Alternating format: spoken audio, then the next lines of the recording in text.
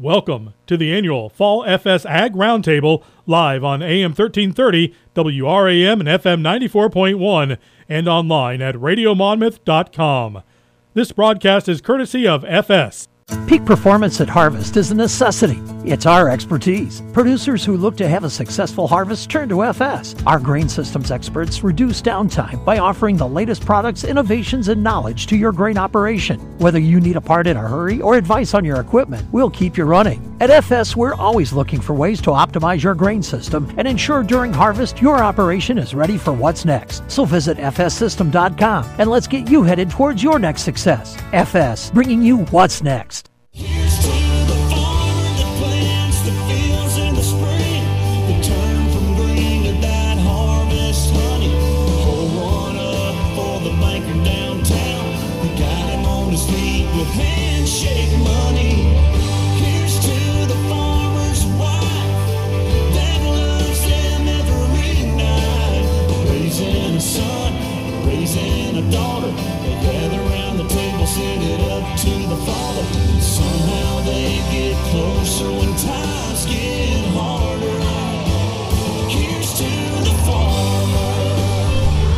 Welcome into our final segment. Here's to the farmer on our FS Fall Ag Roundtable. We are on the beautiful campus of Monmouth College in the second floor in the Morgan Room. Thanks to the college for allowing us to come in today and have our final segment of our FS Fall Ag Roundtable. Welcome in, farmers. I know we had quite a bit of rain last night in the field with harvest as well. So hopefully you enjoy today's program. I'm going to turn things over to Dean of Faculty Mark Wilhart at Monmouth College. He has our partners for today.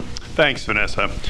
Partners for today's FS Fall Ag Roundtable are Growmark FS, Midwest Bank, Traditional Amish Hardwoods, Big River Resources, Elliott Brothers Seed Company, Monmouth College, OSF Holy Family Healthcare, Warren Henderson Farm Bureau, WMOI, WRAM, Martin Sullivan, Compeer Financial, and Halcom Oil. Thank you very much, Dean Wilhart. Let's meet our panelists. First of all, our corporate partner is with West Central FS Growmark, Brendan Marshall. Brendan, welcome to the program. Thanks, Vanessa. Tell us a little bit about FS for those that may not know on our panel. So we're a rural cooperative, farm service, Illinois, Iowa, Wisconsin, and we stretch all the way on the East Coast. Now we're down some in the southern states and up in Canada, and we supply fuel, fertilizer, seed, chemicals, structures, and livestock equipment to farmers. Okay, thank you so much for partnering with us again. You're welcome. To my left is Ken McMillan, who also was an educator here at Monmouth College in the business department, also with the Warren Henderson Farm Bureau Board. Ken, welcome to the program. Thank you. Thank you. And also Troy Kazire is with us, manager at Hertz, longtime partner with this program as well. Welcome, Troy. Hi, Vanessa. Good to be back. And Cassie Slitch is with us as well. She is with the Warren Henderson Farm Bureau Board Young Leaders Program as well. And her husband are about to be the recipients of the Young Leaders Excellence in Agriculture Award from the Illinois Farm Bureau. Welcome, Cassie. Thank you. Happy to be here. Wendell Shawman is with us as well. Wendell, a longtime partner of these roundtables, local farmer. Wendell, welcome to the program. Glad to be here. They're always fun. We never know where we're going. Also with us this morning, a newcomer, and hopefully will be back with us again soon on these panels, is Dr. Seamus Riley. He is the president of Carl Sandburg College. Welcome, Dr. Riley. Good morning. Thank you very much for the invitation. I'm happy to be here. As you met Mark Wilhart, Dean of Faculty. Thanks, Mark, for allowing us to step onto the campus of Monmouth College today. Morning again. Happy to have you all here. Also with us, Grace Simpson. She's interning with us at the radio station. She is an environmental studies major, junior here at Monmouth College. Welcome, Grace. Hi, happy to be here. Also with us, Brian Poston, one of our partners, financial officer with Compeer. Hi, Brian. Good morning, Vanessa. Glad to be here in this beautiful facility. Looks like a good place to have a nice dance after COVID is over. Yeah. Also with us is Professor Mike Connell from our business department as well. Longtime professor here at Monmouth College. Welcome, Professor Connell. Hi. I guess I'm going to be competing with Dr. Seamus Riley for Rookie of the Year. Krista Swanson with us, research specialist, Gardner Ag Policy Program, U of I, and local farmer from Knox County. Hello, Krista. Hi, good morning, Vanessa. Good to be here. Okay, let's get started then. We'll start with Dr. Riley. Today, number one on our discussion is strengths, weaknesses, opportunities, and threats to agriculture. Let's start with the strengths. One of the strengths locally with your college is the introduction and extended ag programming you're trying to provide at your college. Yeah, correct. We're trying to do some things. Of course, agriculture is the number one industry in the state of Illinois. And we're sitting here in beautiful Warren County, which is probably the most productive county year on year in terms of crop production. So very happy to be here. Yeah, we're certainly looking at ways in which we can improve opportunities for folks in the area to get competencies in ag, in terms of ag certificates, working with local universities to develop transfer agreements, and also thinking more in terms of the science and technology aspect. I mean, we have certainly interests in precision ag and in terms of the mechanical aspects of agriculture, but we're also very interested in emerging technologies and emerging science in terms of crop production and the importance of understanding that, as well as, of course, the conservation and understanding of our ecosystems. And then, in addition, I think we're also looking at ways in which we can provide additional mechanical and training skills in areas like welding or industrial maintenance, or increasingly with opportunities to train in industrial electrical outfits, so that we can prepare farmers who are working with solar and wind technology as they begin to emerge into our agricultural landscape. Okay. Dean Wilhart, what are some of the strengths you see from Monmouth College's perspective about agriculture? So I think building upon what Seamus is talking about, I think we've got a nice possibility to shift from the mechanical into the more liberal arts-based view of agriculture. That is to say, to build on the business end of it.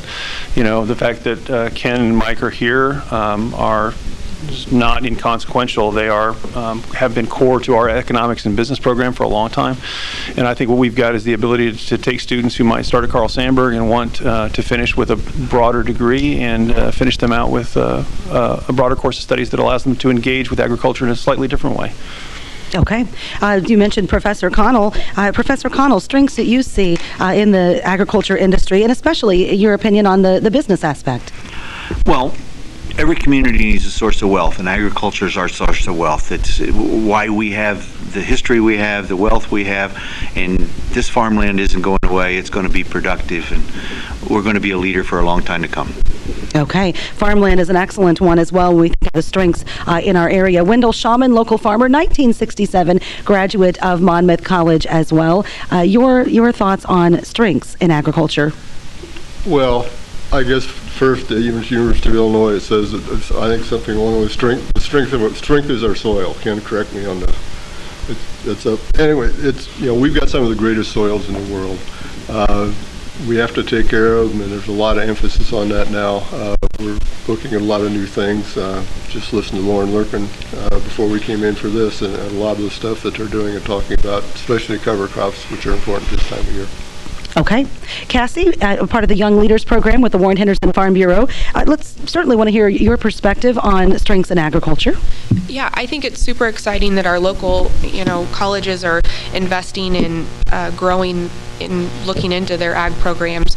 As a young farm family, I think that's, great going forward, and having organizations like Farm Bureau to advocate and support agriculture and get the message out to the community. Okay, thank you very much. Troy Kazire, you've seen many strengths in agriculture, especially when you were a part of Monsanto's Agronomy and Learning Center for a very long time here in our local area. I'll turn things over to you. No, it's, when you take a look across the industry, I think the drive and the technology towards more efficiency has really been extraordinary over the last few decades. And you take a look whether that technology is in the form of machinery and GPS type technology, precision technology, whether it's in the form of genetics through breeding or through some of the biotech products that have come out.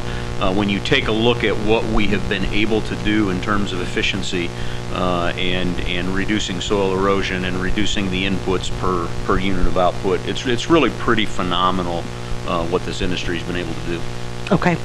Brendan Marshall, you work with farmers every day in the field to help them get the most out of their crop, but also on sustainability and conservation. Would you say that's another strength of agriculture? Yes, very much so. And to go on with what Troy said, technology. Like when I first started here, we were soil testing just by going out and driving through a field on a truck, poking random holes in the soil. And now we're doing a 2.5 acre grid. Growers are then, we take those 2.5 acre grids and we get a very established yield goal off of what we've done with not only the hybrids that are new and today. So we're fertilizing for what crop removes or what crop needs, and in the areas that don't need the fertilizer, it's not getting it. And so with that, with that being said, we can go off soil tests alone and put buildups and take them down, or by crop removal once soils are where they're at. Not only is it safe fertilizer, but it's more efficient and in the long run more sustainable. Okay. Ken McMillan?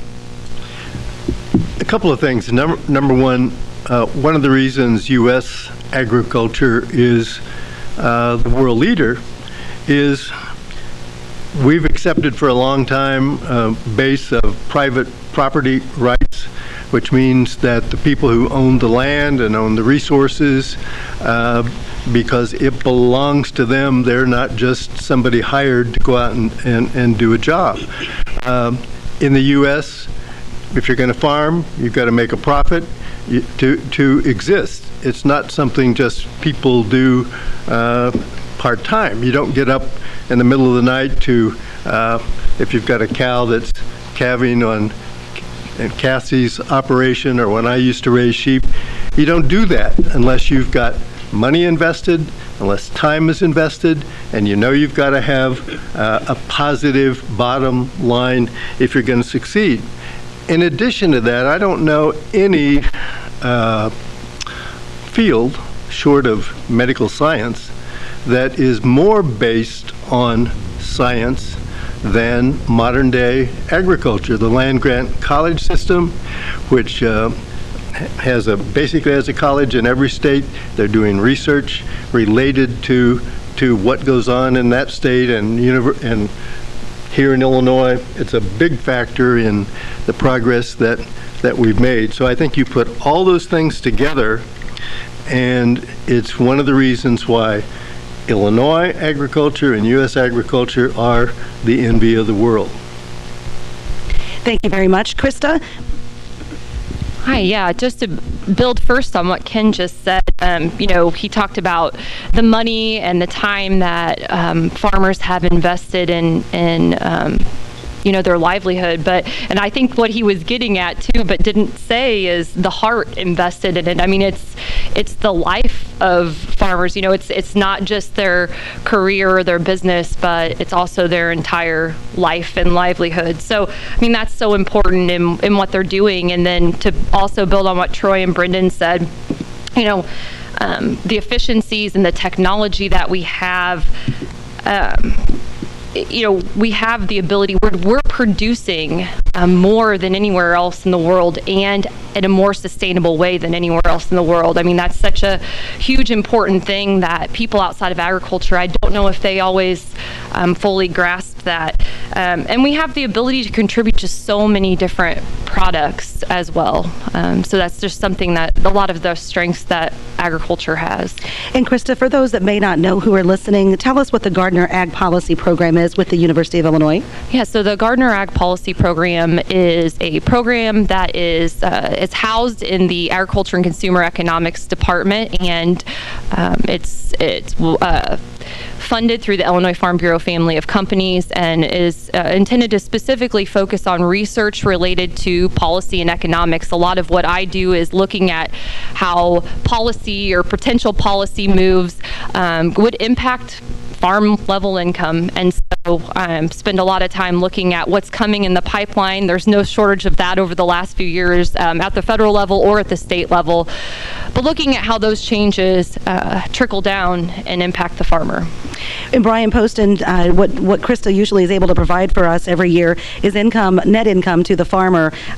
Do you think one of the strengths has been the ability to have a cyclical market and some of the help that has come from the federal government at times? Yes, that's been a big help the last couple of years. We've went through a period here in agriculture where we've had pretty bleak earning potential. So it really forced producers to be strong businessmen, knowing where their break-evens were, knowing where they needed to cut costs, made them focus even more on the production side, trying to generate more revenue. So with that period of lower earnings, the additional programs through the federal government have been a huge help to help people survive, and then allowed the time where prices actually rebounded, where people could produce a margin. Okay. And Grace Simpson. So Grace is an environmental studies major, so we've been slowly introducing her to agriculture this last year and into this current school year. Grace, what are strengths you've recognized so far about agriculture? Yeah, so from what I've been able to witness so far, I think one of the strengths that Illinois in particular has is instilling a love and passion for the earth in its youth. And in agriculture, I know that it is going to be the thing of the future. And finding ways to make it more sustainable. I mean, these talks like this are a great way for youth to learn more about how to make agriculture more sustainable in the future, which is going to be the top priority, making it more sturdy. So yeah, I think that's one of our absolute strengths, is instilling love and passion in the youth. Okay. Dr. Riley, I'll come back your way on strengths. From a global perspective, as people have pointed out today, the USA is strong in production, trading with partners, the ability to be able to be a leader in the world in agriculture. That is one of our strengths. How do you see us in the future expanding upon that strength globally? Well, I think as the greatest producer of certainly in grain and cereals in the world, I mean, the U.S. plays a pivotal role in sustaining the planet in terms of being able to provide a sustainable and productive food source. But I think more importantly than that is in terms of its role as a leader in agriculture in making sure that the emerging economies can be sustained and grow and prosper. Because as we all know, the real threat to our planet's sort of geopolitical piece is lack of resources, and as a leader in the ag world, as a lead producer, but also as a lead educator, opportunities to provide global education and make sure that those countries can come through and be productive in terms of their providing food source for their populations. Wendell Shaman, you visited 38 countries on various agriculture leadership positions. You've seen directly the impact the U.S. has had on global ag production. Yeah, something I should have mentioned right off the bat was our transportation system is really one of the huge strengths of the United States. And right now you can see where it can also be a weakness or a threat when it's bottled up with that hurricane down there. I used a line once when I was doing an interview. I said it was my highway to the world. And a guy taping it says, you can't use that line enough. It's that important to us. And you can explain that to the infrastructure bill that's being debated now. It's more than river. For us, it's a river. We're close to the Mississippi River. And you've got the whole river system that funnels the whole heart of the Midwest to get our products all over the world. But also the roads, and Illinois roads, they spend a little money around here, but gosh, it'll just shake you to death driving a truck back and forth on them. We need a lot of work there, and probably the rail system too. There's a lot of mergers and stuff going on, but that whole collective infrastructure system of how we move grain around the world and how fragile that can be if one part of it gets bottled up is certainly important. What was the other part? As far as other countries, I worked with Grains Council for a number of years, and we've got offices, used to be 10, I think it's more than that now, around the world, developing markets with demand for what we're producing in the Midwest and trying to increase our markets, which increases income here.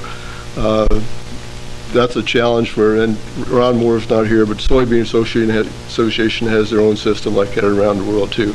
So that's a real important process of producing is one thing, you have to have a market too, and we have the United States has people working all around the world trying to develop those markets. Yes. You mentioned Ron Moore. He's also an avid traveler for the American Soybean Association as the past chairman. Visited many a country to help them not only with their soybean products, but with their infrastructure, such as the Panama Canal.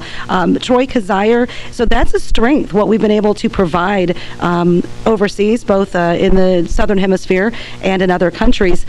But also, is there a potential weakness or a threat with the companies such as the one that you were with, Monsanto, and right here with Smithfield, the purchases of these companies by other countries? Is that a future possible challenge for us? Well, yeah, I mean, it's always, all of those things are trade-offs, right? Again, it's this drive towards more efficiency. Well, that comes with certain trade-offs, and you have to accept some of those risks, along with the benefits. And when I tend to think of it, when I think of agriculture, I think pretty big picture. This is, United States agriculture is one of the primary, if not the primary engine that drives our entire economy. And I say that because when you think about the fact that and I think most of us have probably heard this statistic, and I don't know the most recent number, last I knew it was somewhere under 10% of our disposable income is what we spend on food in this country. When you live in a country where you are spending less than 10% of your disposable income on food, that means you have a lot of money left over to spend on crap you don't need, like Xboxes and PlayStations and tennis shoes and trips to Hawaii. And the list goes on, which means a lot of people are able to get jobs designing, producing, transporting, selling, servicing a bunch of crap you don't need, right? And that is a huge engine that drives this economy. And so, there are certain trade-offs when we talk about those efficiencies and the risks that it can leave us open to when you talk about sort of, consolidation of a lot of those inputs or a lot of parts of that industry in fewer companies. But where that balance is, I don't think anybody really knows. There's just trade-offs that we're going to have to accept or not accept. Right. Ken McMillan? I think I don't remember now what your last question was, but one of the things to keep in mind is there's a great deal of uncertainty out there. The risks in farming today are greater than they've ever been. We don't know in terms of international trade when we're going to face an embargo somewhere.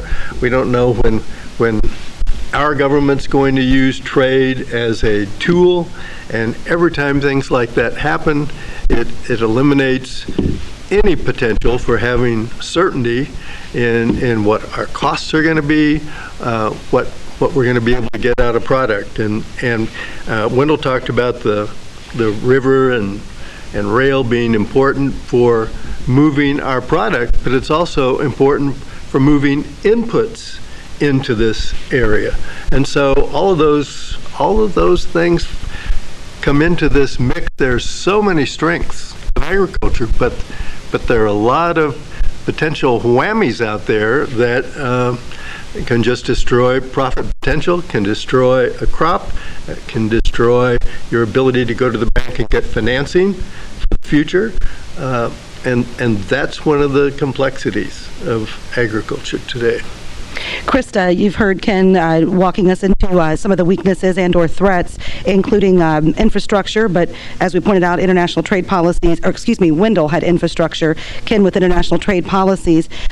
What do you think of those two concepts, and what are other potential weaknesses and trades you've been able to discover, not only as a local farmer, but with your policy program research? Yeah, so I mean, they really hit the nail on the head about some of the, it's hard to say, does this fall into the weakness category or the threats category? I would maybe place it more in the weakness category because it's, in the last couple of years, we've really seen 2019 we had major weather events that really disrupted the industry, and then in 2020 we had trade policy that kind of changed how the trade dynamics worked, and that threw kind of a curveball to farmers in some ways. And then we had COVID, so we've kind of been hit from all ends that with just really different things that have impacted the industry. And it is hard to manage as a farmer when you have all of that uncertainty. How do you make long-term plans? Farming takes a lot of capital investment, and so you're making long-term plans for your business when you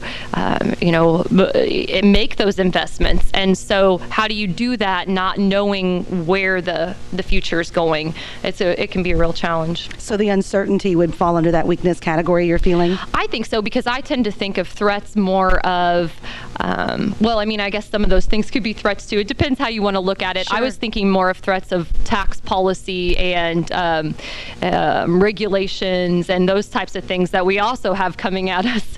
I think it's kind of coming at you from different ways, whichever group you want to place it in. Totally get it, because weaknesses, sometimes you feel like those are fixable, tangible problems, and threats are sometimes things you don't know which balls come in your way. Yeah. But you lead right into Professor Connell, who's economics, business professor, long time here at Monmouth College. She's talking about that uncertainty of policies. What do you think from a weakness perspective, and is that something that you teach about in class, that you can't control the elements? I start my very first class in business talking about risk. What is risk, and how do you deal with risk, and how risk is ever present. And certainly risk is in farming as much or more than anything else we do, but everything's risk related. The weaknesses, we've been dealing a lot with China. We sell a lot to China, and China gives us a lot of numbers, and there's always been a big question about, are those numbers accurate? And is there a house of cards over there? And I just read the other day that by 2025 or maybe 2030, India will have a larger population than China, that their demographics are growing, and China's got this demographic less children, and so maybe our trading partner will shift. India will become an emerging player on the field very soon.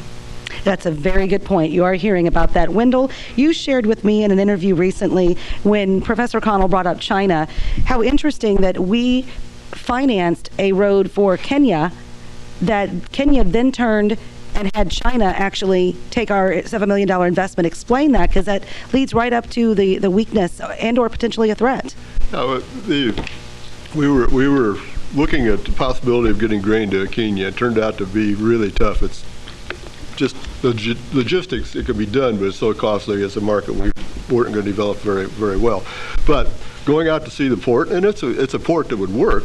You also have to go through pirates out there too, which is another little hazard. I was visiting with two guys from the embassy, and they were laughing. They said, "Well, we got $7 million to help the Kenyans build a road," and then they gave the contract to the Chinese. And they didn't seem particularly miffed about this. I wasn't too happy about it.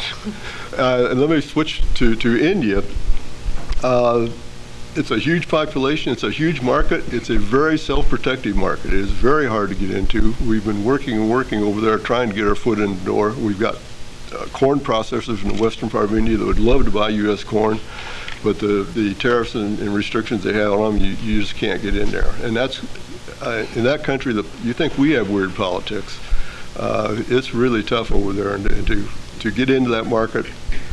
Things will change as their population changes. If they get their incomes up and stuff, I think things will change. But right now, it's a tough nut to crack. Did not know that. I wondered how relations were with India, and we've had such positives with some of our ambassadorship to China. So, do we know who the ambassador is to India? No, I don't. Okay, that would be something in the future to talk about. It's just the Indians. They're just very protective. They want to produce everything themselves. Some of the professors correct me if I'm wrong on that, but they're very protective of their own businesses and don't seek outside competition. Cassie Slitch, who is also a local farmer, from your perspective, you're in this business. You're here for the long haul. You and your family. What are you seeing as weaknesses that keep you up at night somewhat? Oh, goodness. Lots of things. Things I could talk about are endless. Like Ken said, we wouldn't, and Krista, we wouldn't do it if it's how we make it's our livelihood and how we make our money, but it's also, we wouldn't do it if we weren't passionate. So those things that keep you up at night, Yeah, I guess where do I start? The regulations, the taxes, succession planning, the weather, they're all, not everything has an answer. And like Krista said, how do you long-term plan for something such as succession planning when you don't know what the regulations or taxes will be when you get to that point? So, I think that's the big one. Young families want to take over and continue the family tradition and our livelihood, but that's getting harder and harder to do. Inputs are higher than ever. Lots of us have to have off-the-farm jobs to make ends meet, but also help on the farm because the workforce isn't there. So, I think those are the big ones, or what in the last few years have really affected us. Very good points. Appreciate your comments. One of the advantages, or I would say strengths of that weakness, is we do have folks like Brendan Marshall who are here to help farmers try to mitigate those risks, such as input costs. You can't control them. I know the labor force is really tough on your industry as well. Brendan, what do you see as a way to help farmers mitigate some of these weaknesses that we're seeing? Well, as I talked about earlier, technology piece, one way to help yourself with input costs is, the grid testing. There's also a lot of times there's opportunities to buy at different times of the year to lock in input prices beforehand, such as early prepays on fertilizers and nitrogens and chemicals. But also having a solid plan, and I think it all starts with a sustainable yield goal. And when you start with your sustainable yield goal, and you are able to lock in some pricing early, then you're able to sell to cover those boundaries. And so we strive to try to work with people on those types of things. And Brian Poston, you do the same thing at Compeer. Right. I think to tie into what Brendan just said, having a goal in mind for what you're shooting for, profitability-wise, enables you to do some planning. So once you kind of know your input costs and some other fixed costs that you have for your business, then you can start to analyze market opportunities and determine when and how maybe you want to reduce some risk for your operation. Sure. And for time purposes, we'll move into threats and we'll end on opportunities so that we're ending on a positive note. Dean Wilhart, what do you see as threats to agriculture? You're asking a dean of a college to talk about threats to agriculture. I'm pretty sure everybody in this room would have a better answer than I would. I will say this, though. I think what you all are talking about in terms of risks and uncertainties are the same things that are facing other markets and other industries. And part of our best solution to all of that is to make sure that we are educating the next generation and getting them the help that they need to begin to puzzle through the complexities that you all are talking about here and the things that we're facing. I don't think it's unique to agriculture. I think it's certainly one of the things that is going to continue to threaten this area, the state of Illinois, and agriculture as a sector. But I think that there are ways through if we concentrate, as Seamus has said earlier, on the educational qualities of it.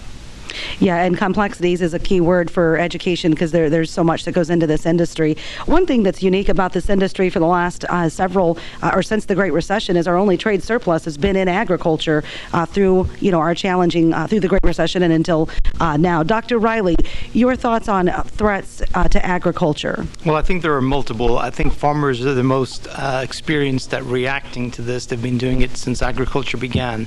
And so I think their ability to adopt new technologies to control the input prices. The biggest issue that I see to agriculture as a threat is the lack of certainty about what is happening, the threat to the small family farm, the growth of much larger ownership of agricultural land as an investment, as a commodity, as opposed to necessarily a production sort of capacity, and then some of the issues related to the weather and climate and things that you can control and the ways in which those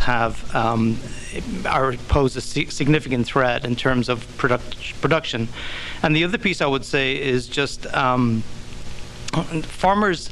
An old farmer once described to me as it's the only industry where it's basically legalized gambling. You throw something in the ground in March and you pray to God that something comes out in September. And I've always found it interesting that this sort of economic strictures which farmers operate under are not a level playing field compared to other industries. I mean, we have more or less similar sort of kind of rewards, and the cost of everything else has increased exponentially. And so some way in which farmers can have some more certainty about what their production is going to be in terms of their costs and output, but also like the investment in agriculture at a federal and state level needs to be sustained and needs to be increased. I think farmers have done everything they can in their power to use the technology and science and everything they can do to control their costs, but there needs to be more profit in agriculture for it to be sustainable. Wendell, would you agree with that? Yeah. To be fair, we get a lot of government support that a lot of other private businesses don't, and we're reluctant to talk about that very often. But you know, we got some pretty nice checks from the government to get us through this COVID thing. So we're not totally in free fall. We do have, and we've got a federal crop insurance program that's, I think, almost universally used by farmers. Yeah, it costs us some money, but it's subsidized pretty significantly, and it's something farmers would really fight to keep now. We've had it for, I don't know, 10, 15, maybe 20 years, and it's just it's a huge protection for us. But again, it is highly subsidized by the government. Is that accurate for every single year? Do you see the same payment subsidized from the government every year, or was this COVID an example of like the stimulus checks that the rest of America got? It's invisible. Okay. The insurance industry, it uses the commercial insurance industry working with the government bureaucracy, and they're always fighting back and forth. Each side government thinks they're paying too much, the industry thinks they're not getting enough, and you've got that battle every year. But it's been a very successful program and widely used and widely valued. So that's, and I had another thought that came and went, so. Just let me know. Dr. Riley, with your education experience, plus you do a great deal of listening into ag programming, how do we compare to other countries with our system? Because you brought up some great points on the complexity of our agriculture system and the profit level. Do we have any idea how we compare to other countries? Well, I'm not an ag expert, but I grew up in Ireland, so I know a lot about agriculture, and it's exactly the same. So, for example, in the European market, what used to be the EEC and is now the European Union, it's farmers operated under exactly the same restrictions. I mean, huge capital input, real uncertainty about prices. Yes, a lot of subsidies controlled in terms of the European Union, and there is payback certainly for farmers, but there are significant risks, and farmers farm because they believe and love to farm, and their heart is in it. And it's very difficult. Significant financial risk always in business, but and yes, while there are certainly subsidies, and subsidies can help sort of prevent a catastrophe for an individual farmer, most farmers that I meet would rather be able to stand on their own 2 feet, and that's true, I think, across the world. Cassie Slitch, I think some of the things Dr. Riley said speaks to what you were talking about. What keeps you up at night is that family farm and wanting to continue that tradition and pass that on, because most people drive around and think that it is a big corporate farm because of the signs that may be in the fields, but in fact we're trying to hold on to the small family farm. Yeah, totally. I understand what he's saying, and like what you said, the misinformation and the majority of people don't have an ag background. So like you said, they drive around and they think those signs that actually mean that's the seed that was planted in that field mean. When I worked for a seed company years ago, people thought that's who owned the field. That's what they thought those signs represented. And to kind of take this to my take from the beef side of it, there's lots of misinformation on labeling, and that affects a lot of us in this room. GMOs, antibiotic free, consumers don't understand what that means, and social media, people want to get their information from Google instead of going to farmers. So that's why organizations like Farm Bureau that and our local schools having programs and having students from Monmouth here trying to learn the other side of things are so important to kind of help balance that out. And we need to do better about advocating for ourselves, because it seems like the other side is always louder, because it's hard for us to pat ourselves on the back. Troy Kazire, you've got a lot of experience with what you have done. You've been an ag educator, by the way, an ag teacher. So this is very near and dear to your heart with social media and some of the misinformation. But in general, though, too, what are the threats that you feel are coming to ag? There's a bunch of them that have been touched on. I mean, the weather, the fact that agriculture is one of our only positive surplus tools, so that's the first weapon other countries use against us when it comes to trade issues.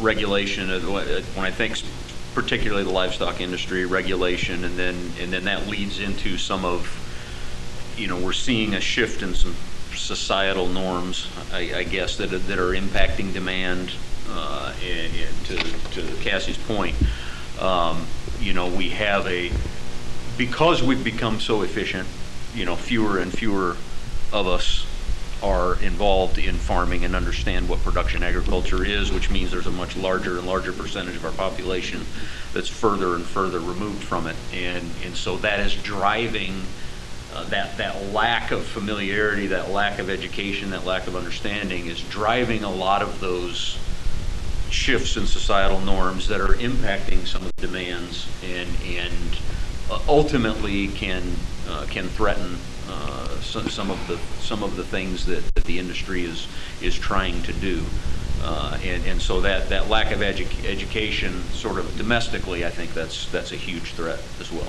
Ken McMillan, your thoughts on threats? I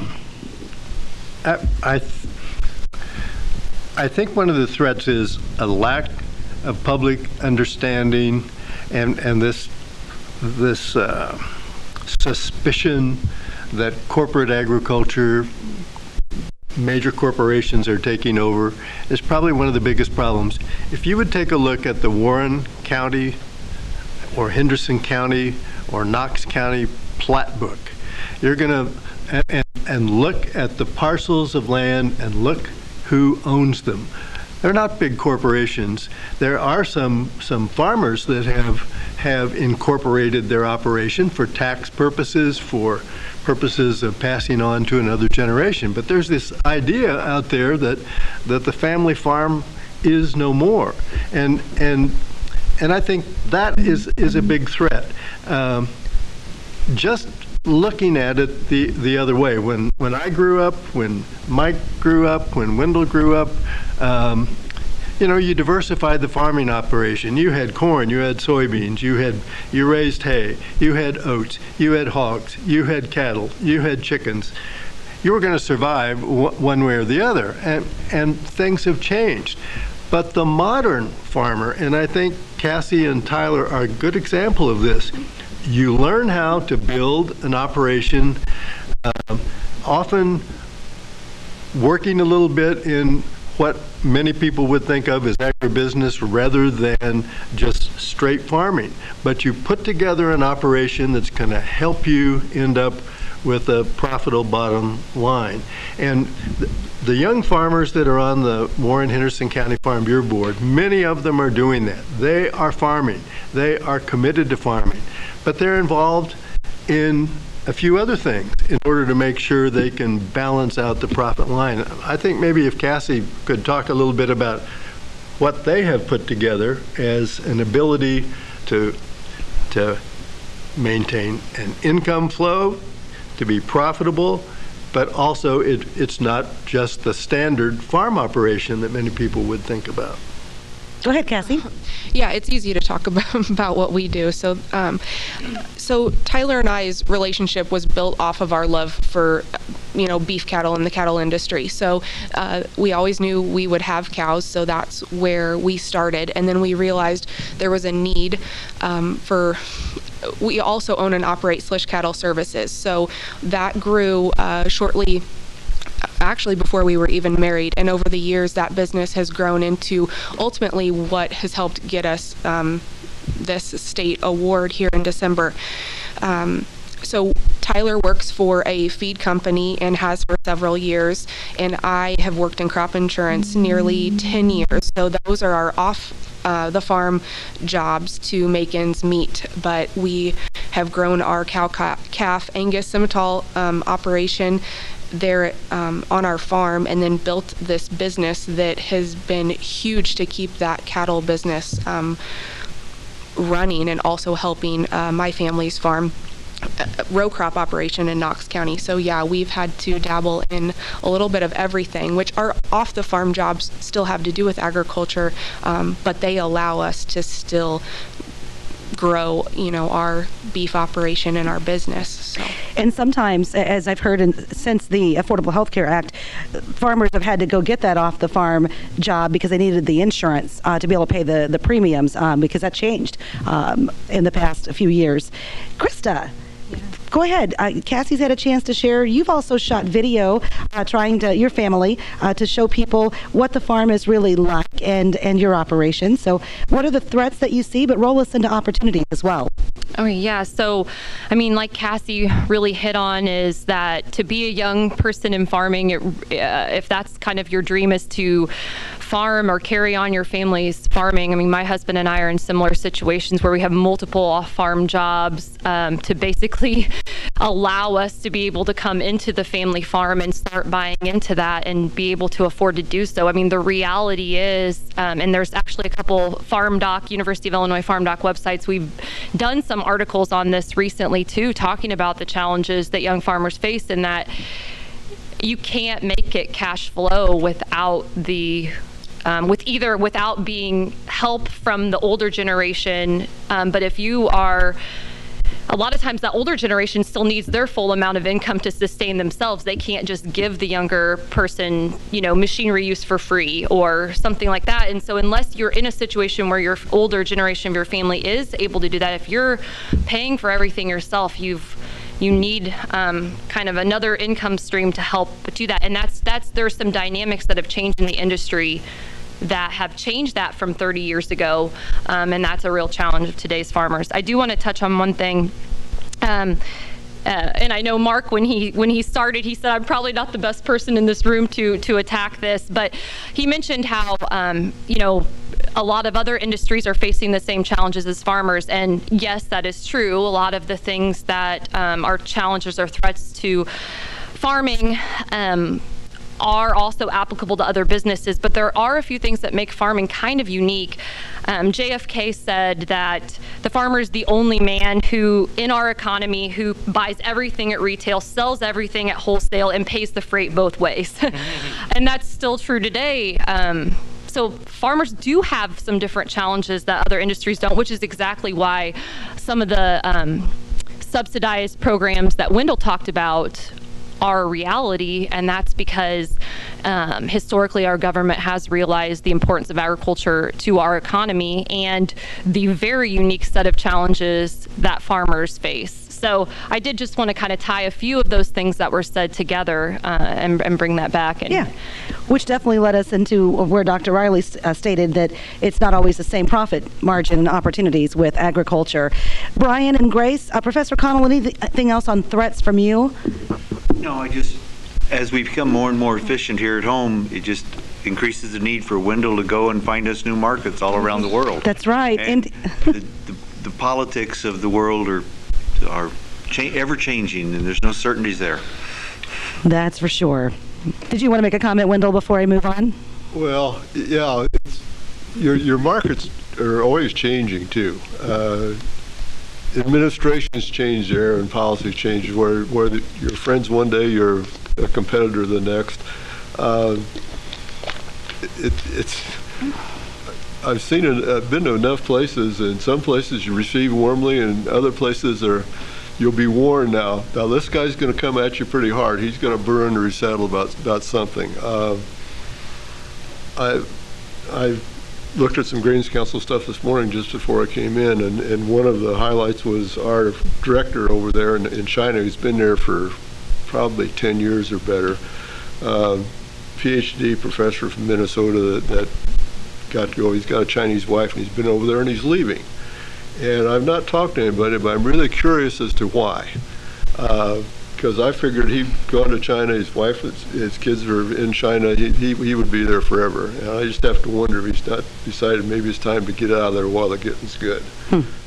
He's got he went back to Cal Poly as head of a department there, so it's a promotion that way. But my sense of knowing the guy was that he really was more comfortable in China than he was here. Maybe a misread or not, but I'm really curious to try and find out what the inside story is there. Brian and Grace, close us out on threats as we move into opportunities. The threats as I see it in ag today, to hit on real quickly, labor shortages, the risk involved of taking so much capital to get started in agriculture, that's a big risk. Possible deterrent for people getting into ag, production ag, I should say, regulations, tax law changes. And the one thing I want to hit on also is agenda-driven groups that try and threaten specifically animal production as we know it. For example, would be the Initiative 16 that was brought up in Colorado that luckily got shot down by the Colorado Supreme Court. But this was a bill that was going to be put on the ballot, or proposed to be put on the ballot, to limit agricultural production, to tell farmers how they could take care of their animals, things that would be eliminated, such as embryo technology, artificial insemination, actually being able to help a cow that's having problems calving. That was going to be determined illegal. It was going to determine at what age you could market animals. For example, the lifespan of a cow was supposed to be determined at 20 years old, so you had to let an animal live at least a quarter of its life before it could be harvested for food. And God knows, my dad and I, we try and keep our cows as long as possible, but keeping a cow for 20 years is not a normal lifespan for a cow. So these are the kind of things I think that we need to be aware of. And once again, I believe it's from agenda-driven people that I think are well-intentioned, but just don't know exactly how animal production works in the United States. Okay, thank you for your comments, Brian. Grace?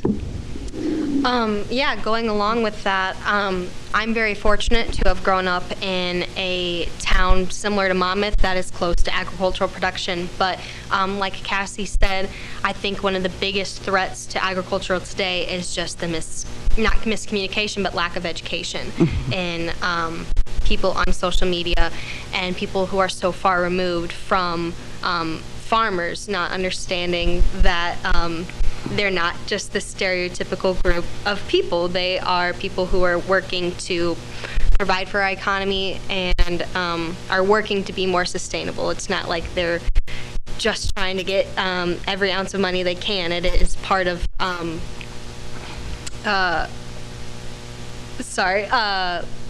the economy that they work for. And I think with more education and more programs like Monmouth has, such as environmental studies, if the youth understood more about GMOs and, like what you said, antibiotics and what organic actually means, and understanding what a farmer actually does, it would bring more people together and less polarized and combative when talking about topics such as putting wind turbines or shutting down coal plants or talking about where our corn's going.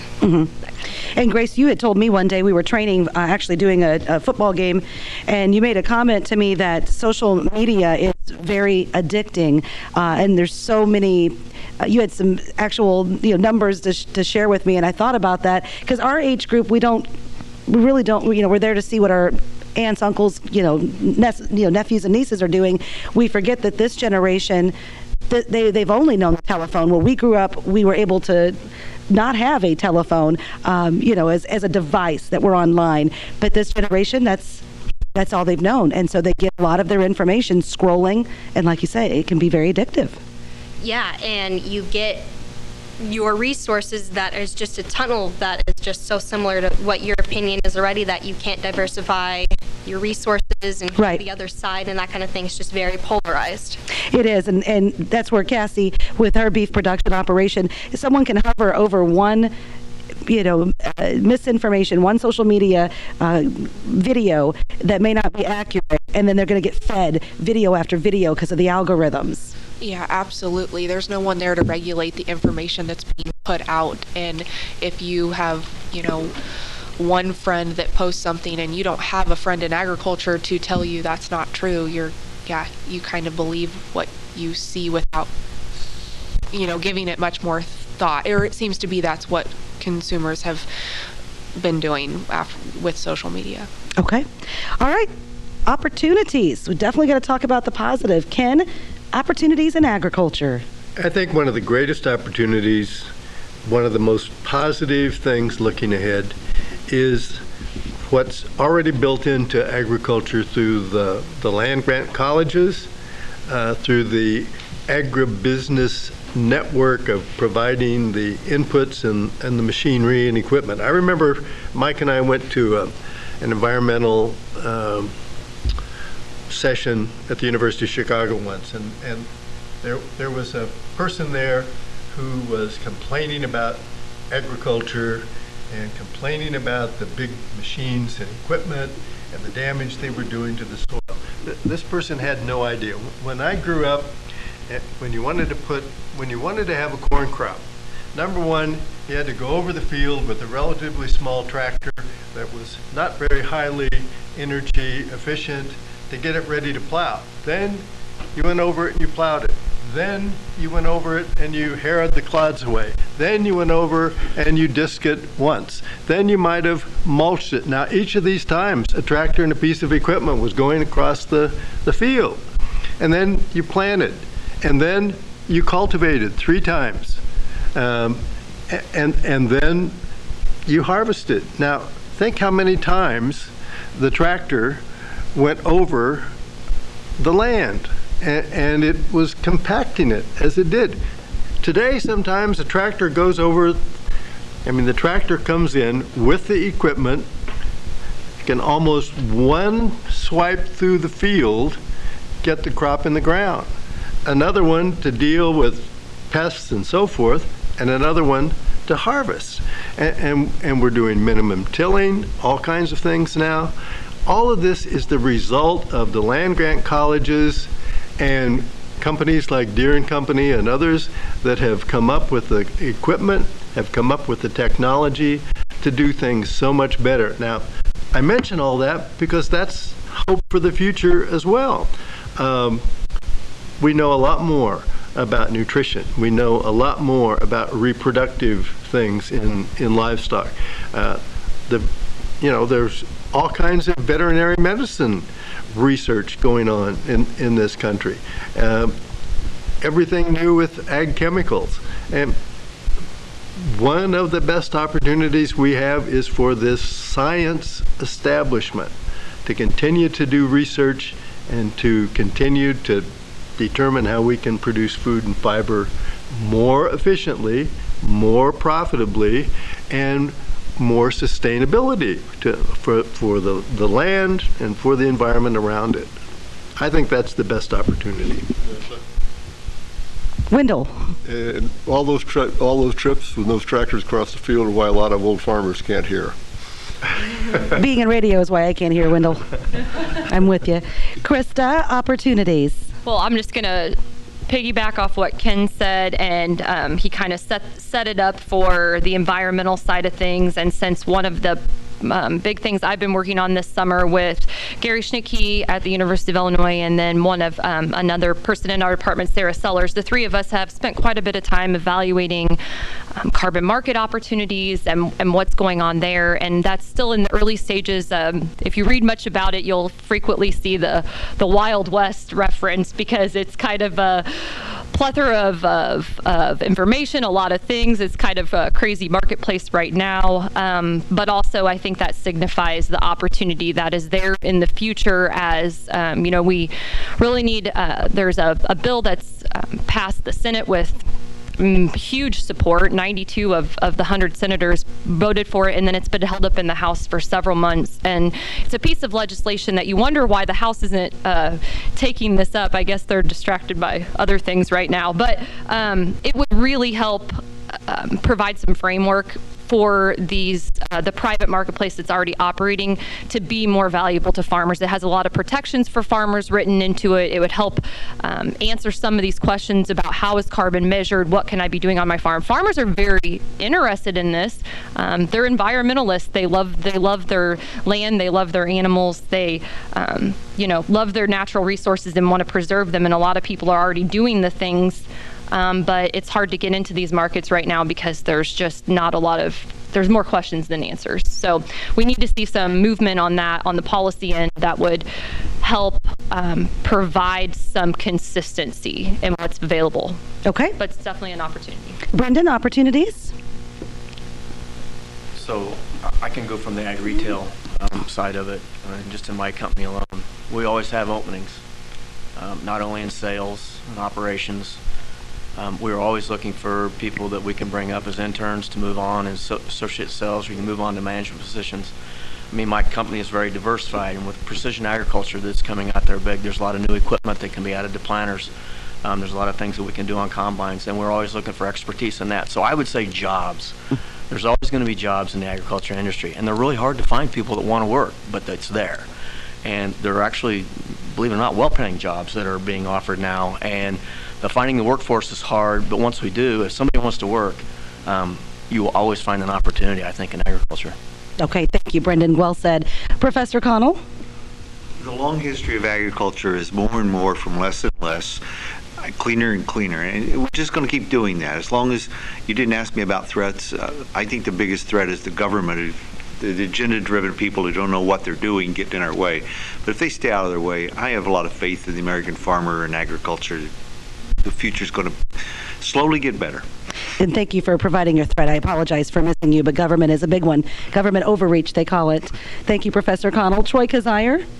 Well, there's a tremendous number of opportunities in agriculture, from the technology side, from the social media side. I mean, it's a threat for us, but it's also an opportunity. But the one that I'm going to pick, and so a couple people have touched on growing populations in other countries, India, China, other underdeveloped countries, and we always hear about that. But one of the things I think sometimes we forget is, in those countries, not only are the populations growing, but on average, the last stat I saw, across the globe, roughly every 15 years, somewhere around 1 billion people rise from poverty to middle class as defined by the country they live in.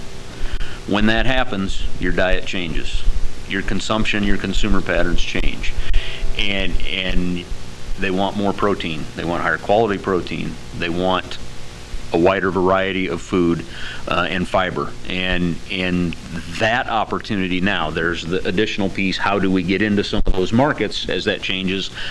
I think and I hope that if you have that continuing to happen, there's going to be internal pressure from their own populations wanting those products, and I think there's a tremendous demand opportunity for agriculture over the next few decades, not only from the growing population, but from the rising standard of living.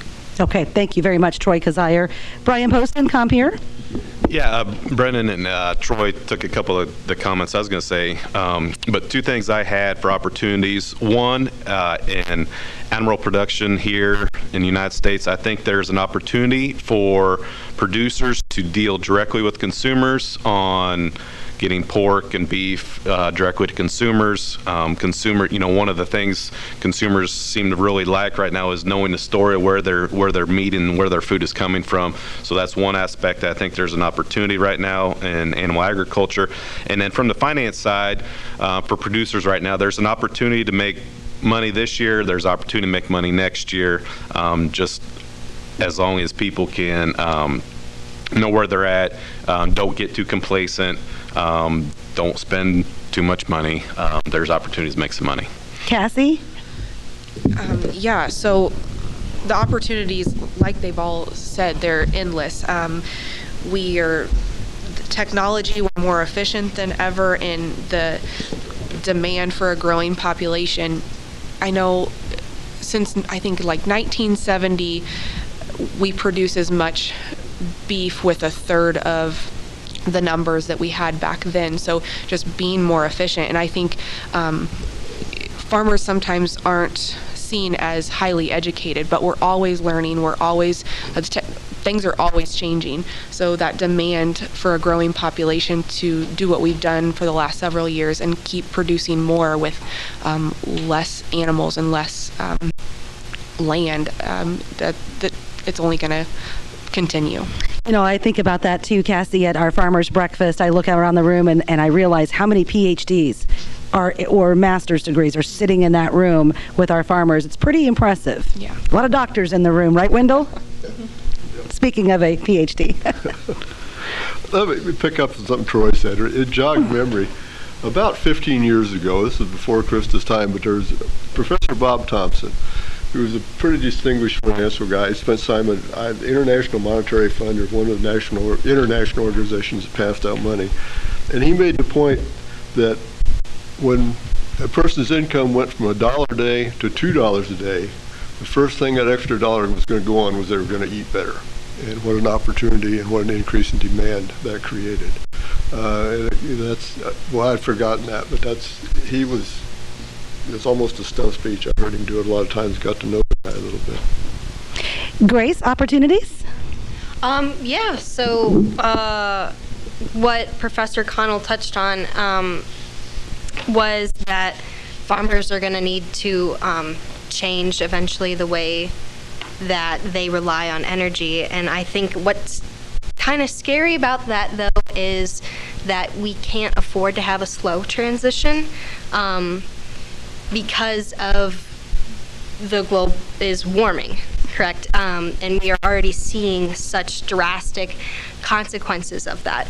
And the actions that we are taking in our state now are affecting the entire globe. You know, it's a global catastrophe, but the solutions are local. So I think the big opportunity for agricultural now is to rely more on renewable energy sources, which are going to cut our carbon emissions and kind of help bring back more stable weather conditions, more stable climate, which again is a big opportunity. Okay, thanks, Grace. Dean Wilhart? So, you know, listening to the conversation, Cassie and Brian are both talking about communication failures, you know, where the information is insufficient. Brendan is talking about jobs, and it seems to me that part of what Seamus and I have an opportunity to do is to begin to combine some of those things. I think one of the things that we know about the state of Illinois is that ag teachers in high school are repeatedly needed, that there is a shortage of those, and that the more that we can begin to build those programs up and seize that opportunity, then part of what you're going to get is you're going to be able to get that education back out to a populace that is broader than the people who are owning the family farms and are already working in the industry. And I think that that's a real opportunity for us in education, but it's also an opportunity for the greater population as we begin to move that out, because what happens is if you start educating the kids in high school, they'll naturally move on to social, and you're going to get better information out there. You're going to get a dissemination that's going to reach everybody, and I think that's a better thing for us. Thank you very much. And Dr. Riley, close us out on opportunities, please. Well, the core of a good liberal arts education is the ability to think critically, and I'd say that's one of the great responsibilities that we have, and hopefully that can help ease some of the stress around the miscommunication that we get about agriculture in general. The greatest opportunity in this agricultural field, of course, is the fact that it's an innovative industry, and it's always been an innovative industry. And, you know, we think of soybeans as always having been here. That is not true. You know, the establishment of the grain market in the United States transformed the whole world back in the late 19th century and completely reversed what economists thought was going to happen in terms of the threat of global population. I think of people as not a threat, but as an opportunity. And I think that's the innovative piece. And in terms of education, continuing education, I was part of a program many years ago which was the first drone program in the state of Illinois, and we got 35 farmers to show up. That was not necessarily the population that we were targeting or who we thought would show up, but farmers have been incredible at very quickly realizing the potential for technology and have adapted. And the diversification, to Grace's point about sustainable energy, if you drive up to Minnesota, you'll see in the southwest corners of those fields little solar patches where farmers have carved out a little niche of land that maybe is not as productive as other pieces, and that is in turn helping them to diversify their income stream, like Cassie talked about. So it's a lot of opportunity because of the creativity of what farmers have and because of the way in which they're constantly innovating. Okay, thank you so much, everyone. That's our first hour. It's already 9 minutes after 11 o'clock. You are listening to WRAM Monmouth, Illinois. We'll be back with the second half of our 2021 Fall FS Ag Roundtable.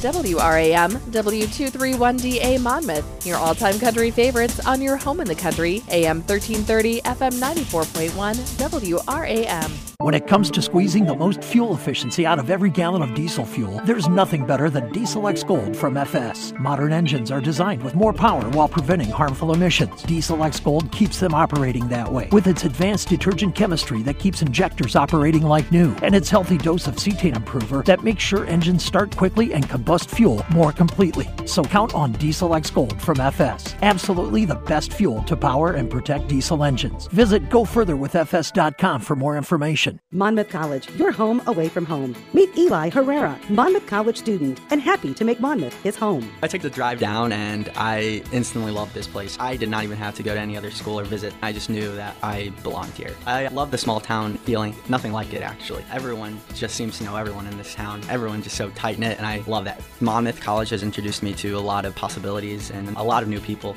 and I'm really grateful for that. Monmouth College, your home away from home. Visit monmouthcollege.edu.